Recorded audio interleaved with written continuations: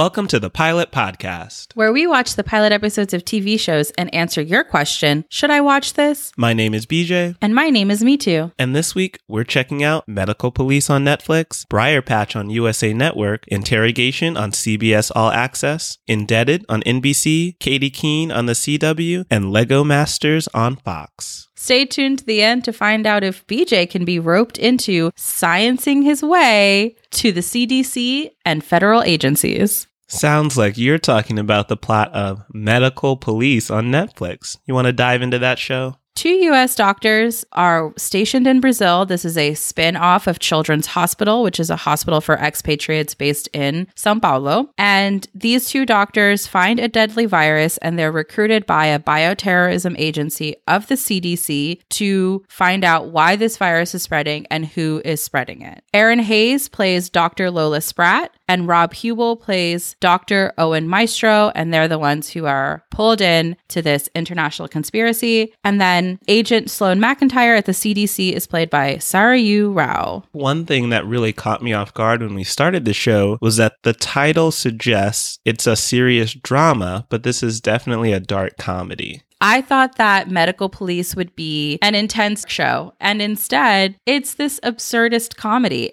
And I think the fake out is because it's a spinoff of Children's Hospital, which also has a name that makes you think sad, gonna be disappointed a lot as kids get sick. And instead, it's an absurdist comedy from the mind of Rob Corddry, who also executive produces Medical Police on Netflix. They even start the show off with someone over the loudspeaker of the hospital telling the joke, "What do you call a web making contest between spiders?" A spinoff. So they just couldn't more explicitly be absurdist about the show. I actually like the absurd medical behavior in the hospital. We see them treating patients when they discover this virus, and they're even asking the question, what is going on? You have a nurse reacting like, ooh, look at that rash. And they just roll patients away once they've done all they feel like doing. Literally roll them away. Yes, just free rolling on their own. So it was weird to see a hospital like that where healthcare is questionable. And then to switch from that situation, which I guess is more reminiscent of Children's Hospital, to a spy thriller comedy. So speaking of spy thriller comedy, how did you feel about the bioterrorism plot?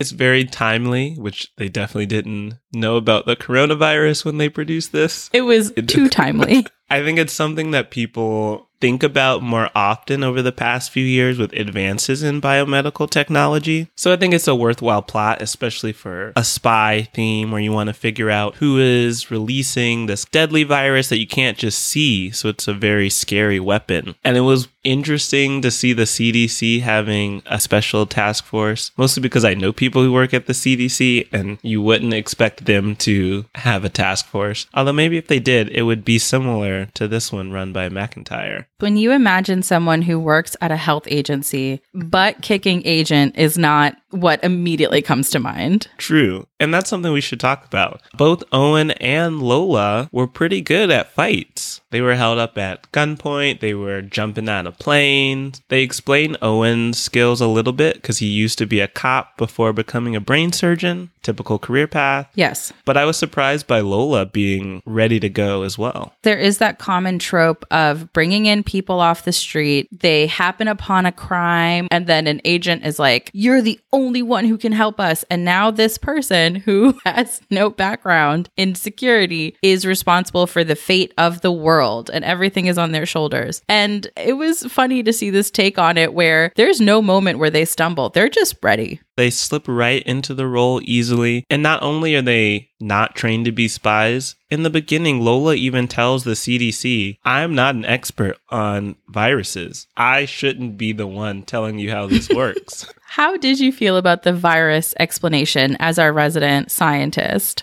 It was not helpful for the plot, but just in general for how viruses work. You can think of the cell as a hula hoop and that giant bag of pinto beans, which they happen to have at the CDC in a secret bunker. That is kind of what virus particles do. They fill up and multiply in a cell, and then they explode out of the cell and keep spreading. You're telling me the next time you have to explain something at work, you can grab a hula hoop, put it on the ground, grab a bag of beans, pour it into the hula hoop, and now you can science your way through this. Yeah, I think that's actually a pretty standard explanation that's used by real scientists. Excellent. That's good to know. Don't quote me on that. One thing I like about the show is it's a vehicle for Erin Hayes' comedy. She was killed off of the show Kevin Can Wait in season 1. It was a shocking death for a family sitcom. And so I'm excited that she has this chance now to be in another comedy and one that centers her, not someone else. Because in Kevin Can Wait, she was definitely the wife of the protagonist. It's always good to have another chance. How did you feel about the action scenes generally? Because it is funny mixing comedy and action. I think that combination works well. We're so used to all of the action movies that we have a good sense of what we expect in action scenes. And so it's fun to play around with that concept by adding in humor. And I think they found a good balance between the two. And there was really high production value. Yeah, they have a Netflix budget, and you can tell. They skydive in one scene, and it's filmed very well. I agree. All right, Beach. So I think we can get to our ratings. Let's do it. Me too. What would you rate Medical Police on Netflix? I probably would watch again casually. I am not an absurdist humor person, but I know that people love Children's Hospital, and I'm sure that they'll love this show as well. So I want to give it a few episodes and see if I can get into more absurdism. But if you like absurdist comedy, this I think will be a great show for you. What do you think, Beach? I'm in a similar boat. I would give this would watch again while cooking dinner, have it on in the kitchen. My main focus is on the hot stove and oven, but I can at least hear what's going on. I too am not the biggest absurdist comedy fan, although I actually think I prefer absurd comedy more than situational comedy. But either way, I'm not a big comedy person, and this isn't changing my opinion on that. Thank you, Beach. Speaking of mysteries, let's take things to a hotter place with USA's Briarpatch. On Briarpatch, we are going down to Texas. And this is actually an anthology series, which is based on a novel by the same name by author Ross Thomas. And we're introduced to our main character, Allegra Dill. She is an investigator and also works on a special Senate subcommittee. She has a mysterious job, to be honest. And she comes to her hometown because her sister, Felicity Dill, was recently murdered. She was also an investigator. And so we're finding Allegra wandering around this town in Texas where there are zoo animals on the loose, and she's trying to talk to other people on the police force, like Felicity's, I guess, boyfriend, Gene Colder, as well as some of her local contacts to get a real sense of what's going on and what was Felicity doing prior to this death. And a second plot is this special Senate subcommittee she works for has tasked her with interrogating her friend Jake Spivey to get some information about him and one of his former employers, Clyde Brattle. So Me Too, what did you think about the whole mystery between what's going on with Jake Spivey and solving the murder of Felicity? It's funny because we just talked about the absurdism in Medical Police, and I feel like some of that is here in this show as well. I wouldn't say absurdism, more surrealism. It feels like there's a filter over the whole show, and the mysteries are so mysterious, if that makes sense. And the characters all have a million layers that we know are there, but we are only seeing the surface because no one is cracking yet. And there are random wild and exotic animals walking around. That makes it very strange when you just see her wandering around, and occasionally Allegra will zone out and the sound will be a little muffled and her vision will get unfocused. And the next thing you know, you see a giraffe in someone's yard. It makes you question what she's really experiencing and what we're seeing in her mind. There are moments in the show where you go, okay, I can't accept everything I'm seeing at face value.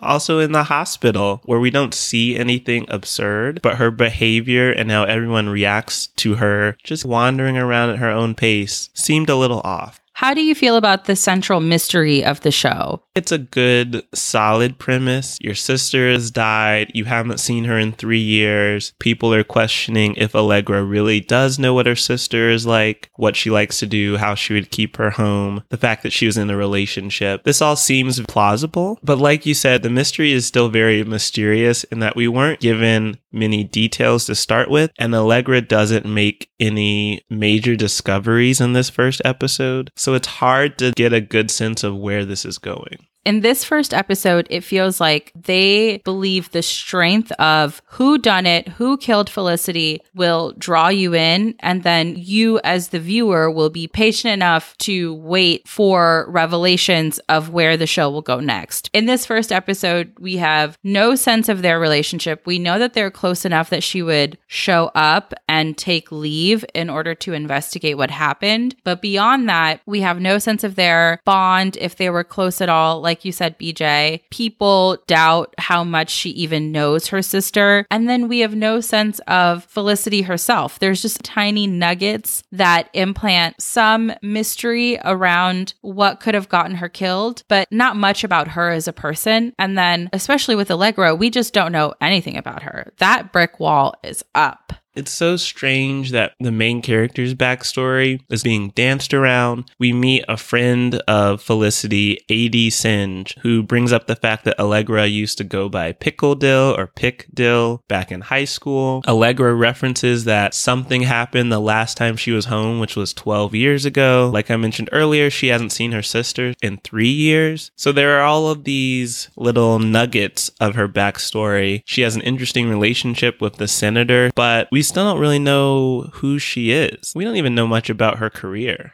I was very confused when she met with the senator because it was such a blip in the episode that she worked for him that I genuinely forgot. And then we saw him a little bit later and I had to rewind. I was like, why is she in the room with the senator? Speaking of the room, because she's staying in a hotel room while visiting, I just have to ask you, Me Too. Yes. Why doesn't she just push that plate of rotten room service food away from her room? There's a tray of food left in the hallway. The hotel says they are understaffed because someone was attacked by this free roaming tiger. And she's complaining about it because it's right next to her door. But wouldn't you just kick it a little further down the hall? If I saw it outside of my room, I would actually ask to change rooms. There are going to be bugs, and I don't want those near my things. This seems like a very small town. I assume this is the place you can stay. So you need to move me to a different floor. Speaking of that, is she walking everywhere? I thought about that at one point in the episode. I can't tell because, y'all, this town is hot. There is an Instagram filter over the camera where all you feel is sweltering heat as you watch this show. Yet, Rosario Dawson, heels, flowing suits, big suits, and she can wear a suit, as anyone knows. But she must be so hot. That's what I kept thinking. It appeared as though she was walking around, and so she just must have been so hot. So I think that goes back to our theory that we've hinted at, that this felt very surreal and dreamlike. Maybe it's not that hot. Maybe the plate of food isn't really there. Maybe the tiger isn't real. What are your theories for Allegra's experience, Felicity's murder, and also the interest in Jake Spivey as a character? It's very difficult to make theories because they give you so little in this first episode. So any theories with regard to Allegra and Felicity is, of course, there's going to be more to discover with Felicity. There are some hints that she may have been a bad cop. I don't think that will be the case. It just feels like a red herring. And I think we'll find out she was not a crooked cop and didn't siphon money because there's an unexplained amount of money in her possession. For theories around Jake Spivey, he really came out of nowhere. To me, they built up that conversation between them in the episode. But then when it happened, I was so confused. I actually texted BJ about it so that he would explain what I was watching. So it's difficult for me to make a theory beyond maybe because he's so rich. If the surveillance of him gets a little too hot, he's bouncing from that town. That's fair. We don't have much to work off of. There's definitely going to be more to Felicity that we're just going to have to wait to uncover. I believe her lover, Gene Coulter, is going to be a key part of understanding that mystery. And I also think maybe even connected to all the mysteries and Allegra herself, A.D. Singe, Felicity's friend, I think he knows a lot more than he has told us so far. Totally agreed. All right, Beach, what would you give Briarpatch on USA Network?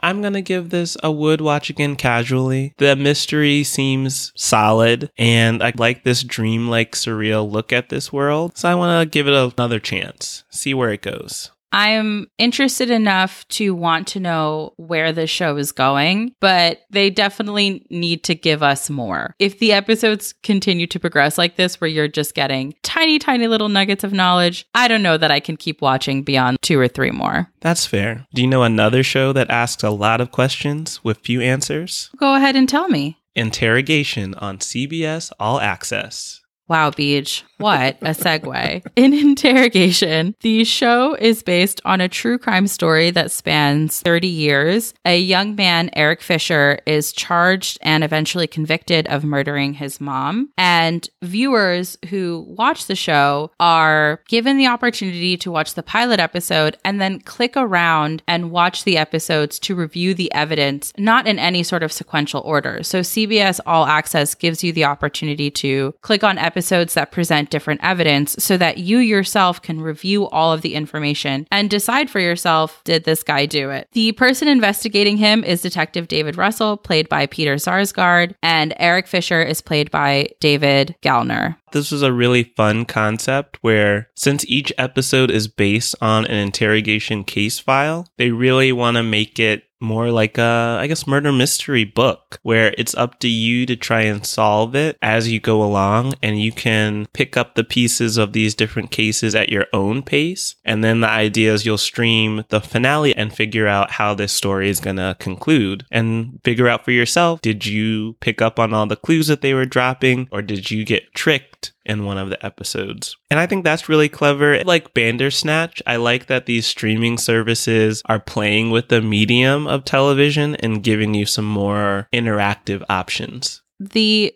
show creator Anders Wiedemann actually came up with the concept. He said around 20 years ago, he was traveling around the world and he, to quote him, ended up in this Filipino-French family's home. And the man who lived there was divorced, his wife was gone, and Wiedemann, the show creator, was told not to go into one specific room, but because he was 20 years old, he went into that room and he discovered a shoebox, which was stuffed with mementos such as love letters, divorce papers, and even recordings of phone calls between the husband and wife. And so he was inspired by those items stored in that shoebox to tell a story, taking different perspectives to tell one story. That's what he needed to come up with this idea. Wouldn't you say that that's how evidence works in every single crime show? Yeah, but he needed to sneak into a room in someone's home to be inspired. Also, he's alone in a country too, so he's essentially at the will of this Filipino-French family's home. That's too much, me too. That fun fact was too much. Anyway, Eric Fisher, who was in the first episode booked and not convicted, do you think he did it with just what we've seen in the pilot episode? No. I agree. I do not think he's guilty. It's based on a true crime story, and I believe the person in the story is convicted and has been claiming innocence for 2 decades, 3 decades. But based on the evidence presented, I don't think that Eric Fisher did it. And in the show, they play with the concept of having this detective investigated by IA for some of the tactics that he uses to arrest people. He even said to someone when he arrested Eric Fisher, I'm going to have him confessing before dinner tonight. And this show is set in a time where the LAPD was investigated for a lot of corruption. Federal oversight actually had to come in during the heyday of the 80s and 90s LAPD. There was even a joke in Rush Hour, which I didn't understand when I was a kid, but Chris Tucker turns to Jackie Chan and says, LAPD are the most hated cops in the world. Even my mama tells people at church I'm a drug dealer. So basically, because of this backdrop of corruption, I also can't take everything the detective does at face value. With Detective David Russell, it's very clear from the start at the crime scene, he's convinced that Eric is guilty, and he's willing to do whatever he can to get that confession. On that first day, really, he doesn't want to let Eric go before getting the confession, to the point where he uses Eric's dad as a tool to manipulate his son. The police force know how they want this to end and are willing to abuse people like Eric to get the final outcome that they want. One of the things that stood out to me the most amongst all the abusive things that David Russell did was not letting Eric wash the blood off his hands. Yeah, it was definitely a tactic. Everything that he was doing was part of his strategy, and it was just not fun to watch. Agreed. So me too, what would you rate Interrogation on CBS All Access? I would recommend playing with the concept and clicking around different episodes. I don't think this show was exactly for me. I don't like shows that are so dark and gritty. There was a lot of aggressive language and blood, and that's not exactly for me. For my crime procedural hive, y'all know we like Monk, Psych, maybe Law and Order. We don't like when things get a little too dicey. And so this was just a bit much for me, but I can't ignore how cool the concept is. So I'll probably click around and review different case file style episodes, but this was too dark for me to follow seriously. What about you? Similar, but a little more positive. I really like the concept. I might check out a few more case files. I think we might do the same thing in that we won't watch all 10 episodes. We have this pilot down, check out a few in the middle that seem interesting, and then head straight to the finale. That's exactly right. Me too. Let's play a quiz show. Okay. Rap icon Cardi B once said, "Nothing in this world that I like more than A, podcasts, B, watching TV shows, C, checks, or D, all of the above." Okay, I don't have to phone a friend on this one. I know she's an all of the above girl, but the lyric ends with C, checks, final answer. Ding, ding, ding. You win a Podcorn ad. Hey! Because Podcorn makes sure those checks clear between podcasters and sponsors for the best possible content partnership relationships. And don't even get me started on their top-notch customer service. Wow, where can I learn more? At podcorn.com. Back to our regularly scheduled programming. Speaking of messed up mother-son relationships, let's talk about NBC's Indebted. So, Indebted, a new comedy by Dan Levy on NBC, starring Adam Pally. He plays Dave and his wife Rebecca. Very happy couple, nice home, 2 kids. End up in this situation where Dave's parents, Debbie and Stu, and you'll recognize Debbie as the wonderful Fran Drescher, they are in debt. They have spent all of their money. They didn't have health insurance, so then when Debbie needed to get her ACL repaired, they went into even more debt to pay for that. Stu's as seen on TV contraptions like the Slinket and the edible coasters are no longer bringing in bank, and they have now moved in with Dave and his family. So you can just imagine all the wonderful hijinks this is going to lead to when the parents who have spending problems move in with the son and his family, who is inconsistently portrayed as the more responsible one. This cast is pretty stacked. His wife, Rebecca, is played by Abby Elliott, and Stu is played by Steven Weber, who we recognize from Wings and iZombie. Oh, yeah. And you know I love me some Adam Pally. Really? I do. Because Happy Endings was a criminally underwatched show and was eventually canceled, but it's all on Hulu. Listeners, Indebted, I'm not sure about. Happy Endings, y'all need to watch immediately. So how did you feel about the central conflict of the sitcom? Maybe I am thinking too much while watching this show, but I just didn't understand why Debbie and Stu needed to move in with their son and his family. I get that they are going to try and renovate their home to sell it and make money, but from my understanding of renovations, they could stay in the home while that process is going on, especially when their own son is leading the renovation efforts. It wouldn't be difficult for them to stay at home. And most people have to do some level of that where they just keep moving rooms until everything is finished. They have a large finished basement, which they could just live in. I also thought the show had a missed opportunity where they go into debt because of medical debt, which is something a lot of people experience. And most Americans basically can be sidelined tomorrow by an unexpected medical bill. But instead of doing that, they make the parents so unlikable because they are blowing their money left and right. And a common refrain in the pilot episode from Dave is stop spending money to his parents. Like, it becomes funny for him to just keep saying that. But I was just so confused by their choices that it didn't make me laugh. Yeah, it just became frustrating, even to the viewers. I also didn't understand the premise of the show because the show opens with Dave and Rebecca cleaning out their kids' stuff and saying that the kids are more independent now. We can live our own lives. We don't have to be taking care of them around the clock. But when we finally see the kids in the third act of the show, they're like 6 years old. You are not fully independent parents. Those kids are relying on you to live. They definitely exaggerated that, but I do know parents are very happy to get rid of baby and infant gear and clothes. Oh, for sure. I mean, it's great to get rid of the clutter. They even made a Marie Kondo joke at the top of whether things spark joy. But it was strange that they leaned into that because I think what they're trying to say is now that the kids are more independent, they have 2 new babies coming in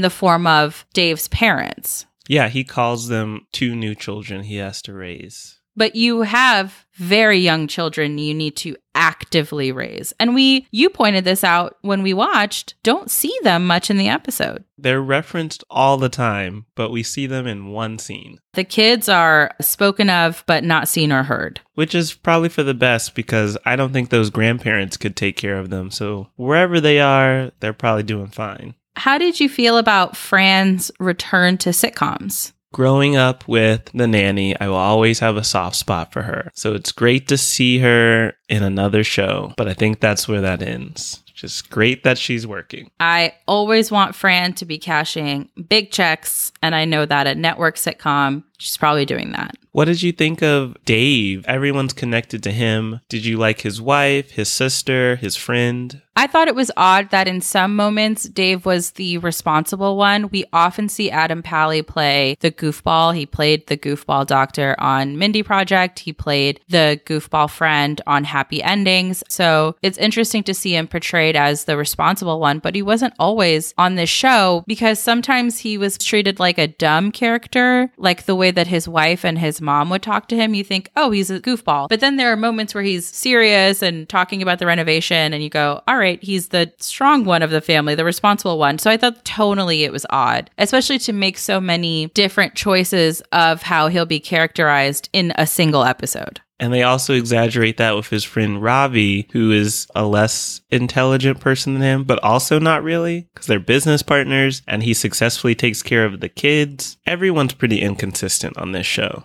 Yes. And poor Rebecca. Should we talk about the fundraising attempts? Sure. So one other plot point, because this scene, we would have reacted very differently if this was us. Dave's parents want to hop on that fundraising train because they do have medical bills. So they do a Facebook fundraiser, which I think is just their way of doing a GoFundMe. And in their video, poor Rebecca, Dave's wife, is seen changing clothes in the background, completely naked. Mm-hmm. Pretty sure Stu was aware of that before they uploaded the video. And that's on the internet forever. And she casually moves past this because at the end of the video, the parents give her a compliment and they're like, we see her as a real daughter.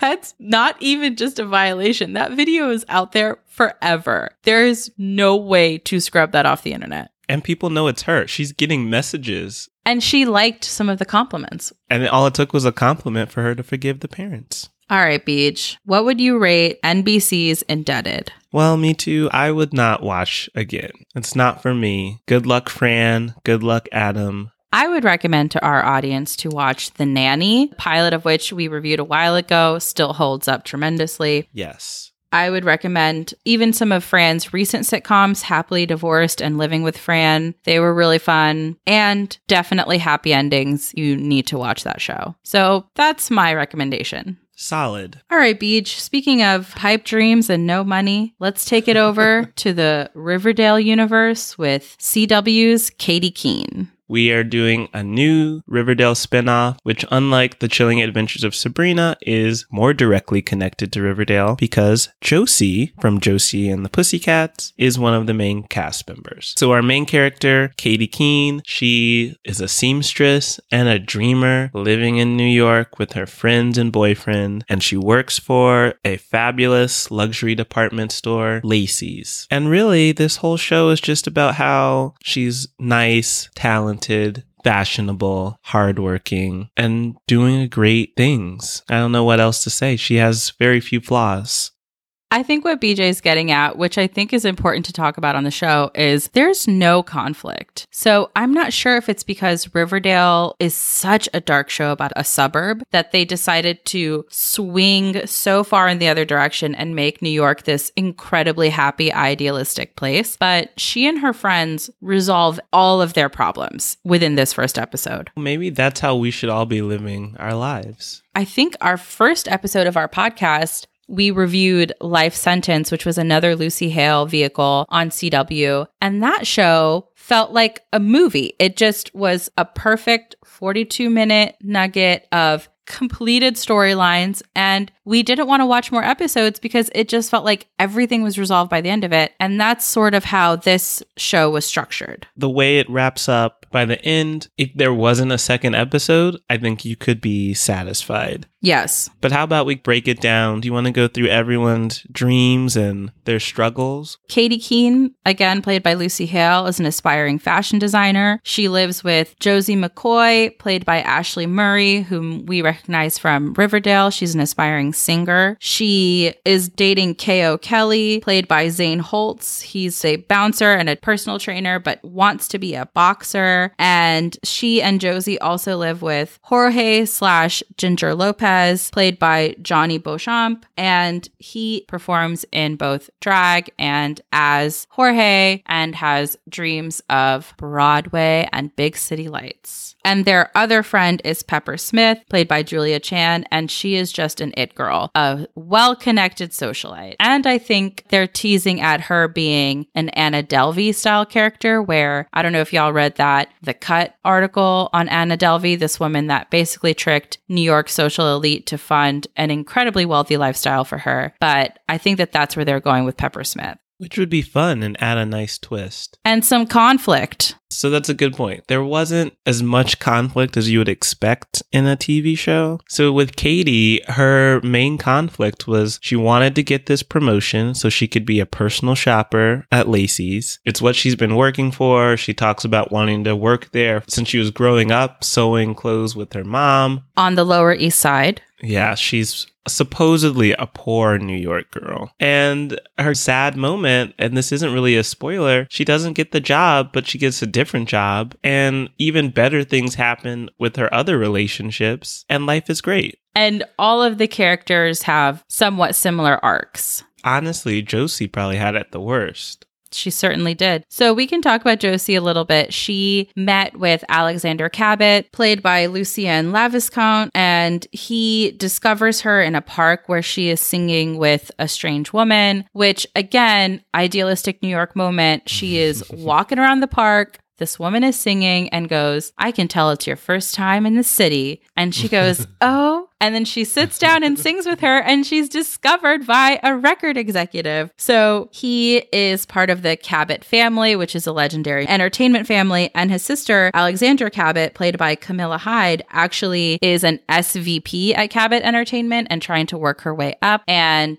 is a client at Lacey's. According to Katy Keene, she spends $100,000 a month on her skincare. I think the only storyline that wasn't resolved per se is Josie's, because Alexander presents her music to record executives and they're not into it, led by Alexander Cabot not being into it. Hard pass. Even then, it can't hurt to have that guy in your corner, so I think she'll be okay. She's now well connected and still talented and still has her motivation and passion. 48 hours into living in New York. She's off to a great start after leaving the murder capital of the world, as she describes Riverdale. Which is facts. It is. Which brings up something I just want to quickly ask because I'm a little confused. This show is confirmed to be set 5 years after Riverdale. Yes. And Josie mentions like, oh, back in high school, they still mention Veronica. But do you know when that 5-year clock started? Have we hit the point where the clock starts? I also thought that Josie was considering New York after high school. Yeah. So I was surprised that her first day in New York was 5 years from when she was 16? Who knows how old she was? So is it a post-college universe? I can't tell. But honestly, that's one thing they do really well in the Riverdale universe is you have no sense of time because they use iPhones, but everything looks like it's from the 1950s, 60s, 70s.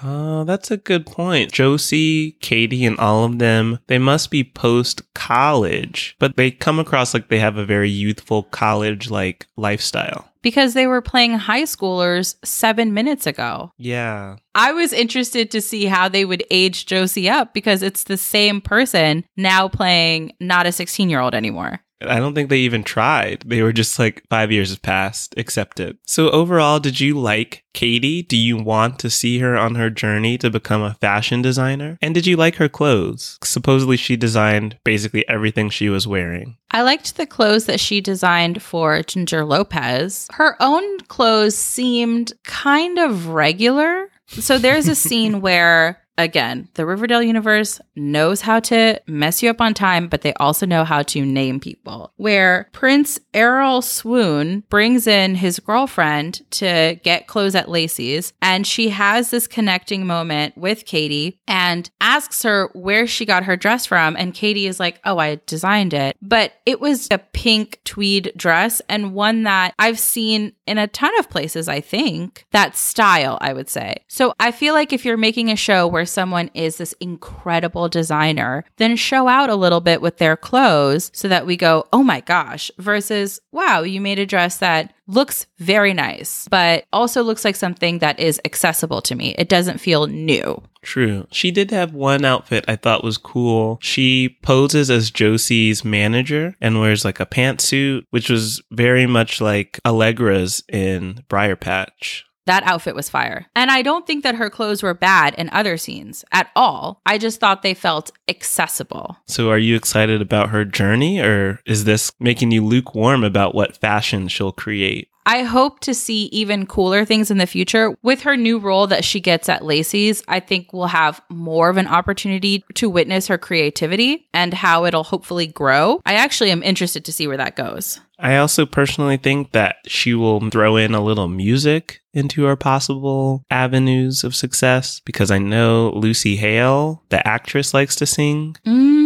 So I can see her doing a duet with Josie at some point in the future, just because. All right, Beach, what would you give the CW's Katy Keene? I'm going to break outside of our mold and simply say I will give it one more episode. I think they need more time to build up the conflict. They spent a lot of time introducing us to the characters who are all interesting and set their paths for us. But now I need to see what are Katy's struggles going to be. What are they going to do with Josie, who was underutilized on Riverdale? And they just need a little more time for that. And I will give them that one more episode to do so. What about you? I completely agree. I'm just waiting for conflict. That's the title of a book. I'm here to fight. That's the sequel. Speaking of building your way toward dreams, let's talk about Fox's Lego Master. This is a cool competition series. Reminds me a lot of the Food Network cake or cupcake shows. The idea is host Will Arnett is pitting teams of 2 against each other. Each week they have a theme. This first week is a theme park, and the teams have a set amount of time with essentially an unlimited supply of Lego bricks to build structures, working machines, all to fit the challenge. And I thought this was a cool way to bring a very well-known toy to mainstream TV and then throw in that reality TV spin. How did you feel about Will Arnett as the host? He was very casual with how he spoke to the contestants, and I just didn't feel that energy or passion for Lego that you might expect from a host, where I hate to bring up Food Network again, but typically the hosts on that are at least very enthusiastic or maybe even have experience in the field of baking, so they could have hired a Lego community influencer instead. I get why they chose him because of Batman, but I agree. I'm not sure if he can even help it. He just has such a disaffected voice that I think he has to work harder to convey enthusiasm. And it just felt like he wasn't into it. But I also feel, as someone who watches BoJack Horseman, that I don't know that I can associate that voice with joy unless he really goes over the top with it. And I think his shtick is to be a little disinterested. I think that's the role he's chosen for this. Because Jamie and Amy are all in. Are brickmasters. Jamie and Amy are the Beyoncés of the Lego community. And I say that because when they walked into the room, listeners, y'all need to see the clip of when Beyonce walked into the Golden Globes, or recently when she walked into this lecture hall at Columbia University where Jay-Z was giving an interview. Both times you just hear just a collective gasp of Beyonce is here. And that's exactly the energy that those contestants gave to Jamie and Amy. Within the Lego community, Jamie and Amy, they're legends as described by the contestants. To that community, this is a big deal. Did any contestants stick out to you? I'd say my favorite team so far are the Bearded Builders. They're two guys from Portland, both with beards, and they bonded over the fact that they're adults with beards who like Legos. I think they literally said they looked up and they saw another adult in the Lego aisle, and they were just excited to see not a child there. And that's how the magic happened. They built a really cool lumberjack land as well. Who did you like? I liked two pairs, both of which struggled in this first episode, but I just liked their personalities. I loved Jesse and Kara from the Ozarks. They wanted to do something with ducks, and then they settled on a Journey Through Dreams motif for their Lego build. And they said something to the effect of, we were done raising our kids, so we picked up the Legos. And I just loved that. Their hair could be its own show, just as a concept. And they took off their shoes. They got real comfy. And I loved Manny and Nestor. I'm a sucker for a heartwarming moment on a show. And that was a father-son team that loved each other. And the father was just so excited that his son invited him to be part of this competition, even though he wasn't a Lego master. They wore matching Lego watches. Yes. But speaking of, there were some pairs where people maximized their partners, so made sure that the partner would be someone who can build because money is on the line or something. And there were other pairs that were just like, I brought my dad, I brought my wife, I brought a friend, and I just don't understand the logic. Are you dancing around Sam and Jessica, our interesting pair of artists who met somehow through the Lego community, but had never built together, never worked together, period? If I knew money was on the line, honestly, even just my pride, I don't know that I would be like, you know what? Let me just take a friend. And even if we've never worked together, or it sounds like met in person, surely we'll find the magic along the way. Wouldn't you meet ahead of time? Because probably the investment is worth it. Yeah. Practice, a few builds. Drills, figure out how each other communicates, which is a big issue. Come up with some ideas ahead of time so you're ready. Yes. No, not everyone was like our winning group. And we'll explain why winning doesn't really matter in this first episode. Our winning group, who had one guy who's the leader, he literally recruited his friend who teaches engineering with Lego bricks. Because that's how you do it. If I were recruited to be on this show, I would put out an ad for a Lego builder because we need to maximize our options. So, of course, the two people that did the best in this show, one of which is literally an engineer who works with Legos. Come on. And then other people choose, I'm just going to bring my wife. Come on. It's ridiculous. Or the brothers. We used to build Lego as kids, so we'll do it again. Y'all need to feel comfortable with sending one brother because one of you made it through, and then bringing a stranger who's very good at this. They weren't thinking, but maybe the prize just wasn't enough, because this week's prize was just immunity, a golden brick that protects you in the future. Y'all, they played these people. They brought in a Lamborghini and then opened the trunk of the Lamborghini when they said, this is not the prize, it's in the trunk. They open the trunk. There are stacks of $100 bills in there. They go, that's not the prize. They open up this little sack. There's a tiny little golden brick in it. BJ and I were like, oh, can you flip the brick? Like, is it actually golden? Can you sell it? What's going on here? No, just immunity. That's another thing. I thought this show would be Chopped style, where it's sometimes there's through lines of the champions of episodes will compete against each other, but there's a determined winner at the end. And I was surprised that this show is elimination style, like American Idol, where you pare down until there's a pair of winners because there's teams of two. I guess I didn't assume how they were going to go with the structure of eliminations. It just felt like a serious format for a Lego show. They're taking this very seriously. I appreciate this elimination style because it's going to give us more time to meet contestants. There were a lot of teams in this first episode, and they all have big personalities, and I would like to have some more time to get to know them. I agree. So did any of the final structures stand out to you? The one created by the engineer who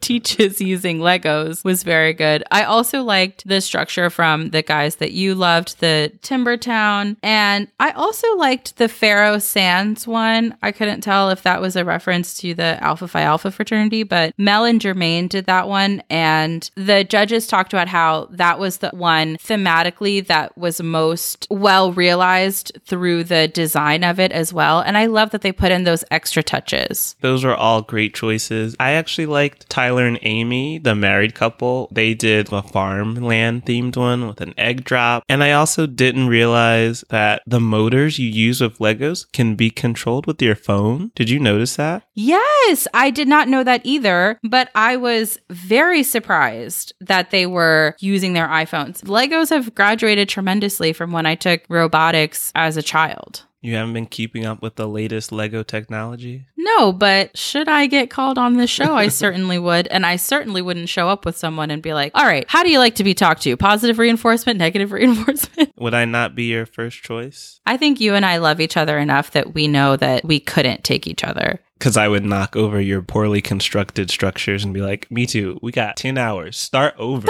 We're not losing this. If one of us were picked for a show like that, we're both very logical people. And I think we would then be like, all right, let's put our heads together and find someone smart to take with us. We'd have to be recruited as a team with no choice to choose someone else. We would have to be forced to work together. And then I'm doing drills nonstop. Oh, we're buying a lot of Legos to prepare for the show. Legos are expensive, though. Yeah, we'll have to figure something out. Maybe we could just go to the Lego store every day. Don't mind us. We're still shopping. All right, Beej. You ready to rate? Yes. Me too. What would you give Lego Masters on Fox? I'd watch again casually. I don't think that this show is quite compelling enough that you want to see all of the drama in each of the episodes, but it's certainly like a Chopped where if I'm flipping channels, I'm definitely getting sucked in for the latter half. The things that they were able to create were so fascinating that I would be happy to see what they're able to create. I would also watch again casually. I don't think it was that interesting watching them build the structures, but the final 15 minutes, that's where it's worth it. To see the structures, see them explain their ideas. They also use some animation to bring everyone's builds to life. That was the highlight. All right, Beej, where can people find more episodes of the Pilot Podcast? You can find more of our reviews on our website at thepilotpodcast.com. And if you want to get some special episodes where we take a deep dive and focus on a single pilot episode, subscribe to the Pilot Podcast Deep Dive at join.thepilotpodcast.com. Our latest one is up, and it is a review of Apple TV's C. You can follow us on Twitter and on Instagram at The Pilot Pod. You can send thoughts, feelings, show suggestions, questions, pictures of any cool Lego builds you've done. Would love to see those to askthepilotpodcast@gmail.com. Thanks for listening. Bye.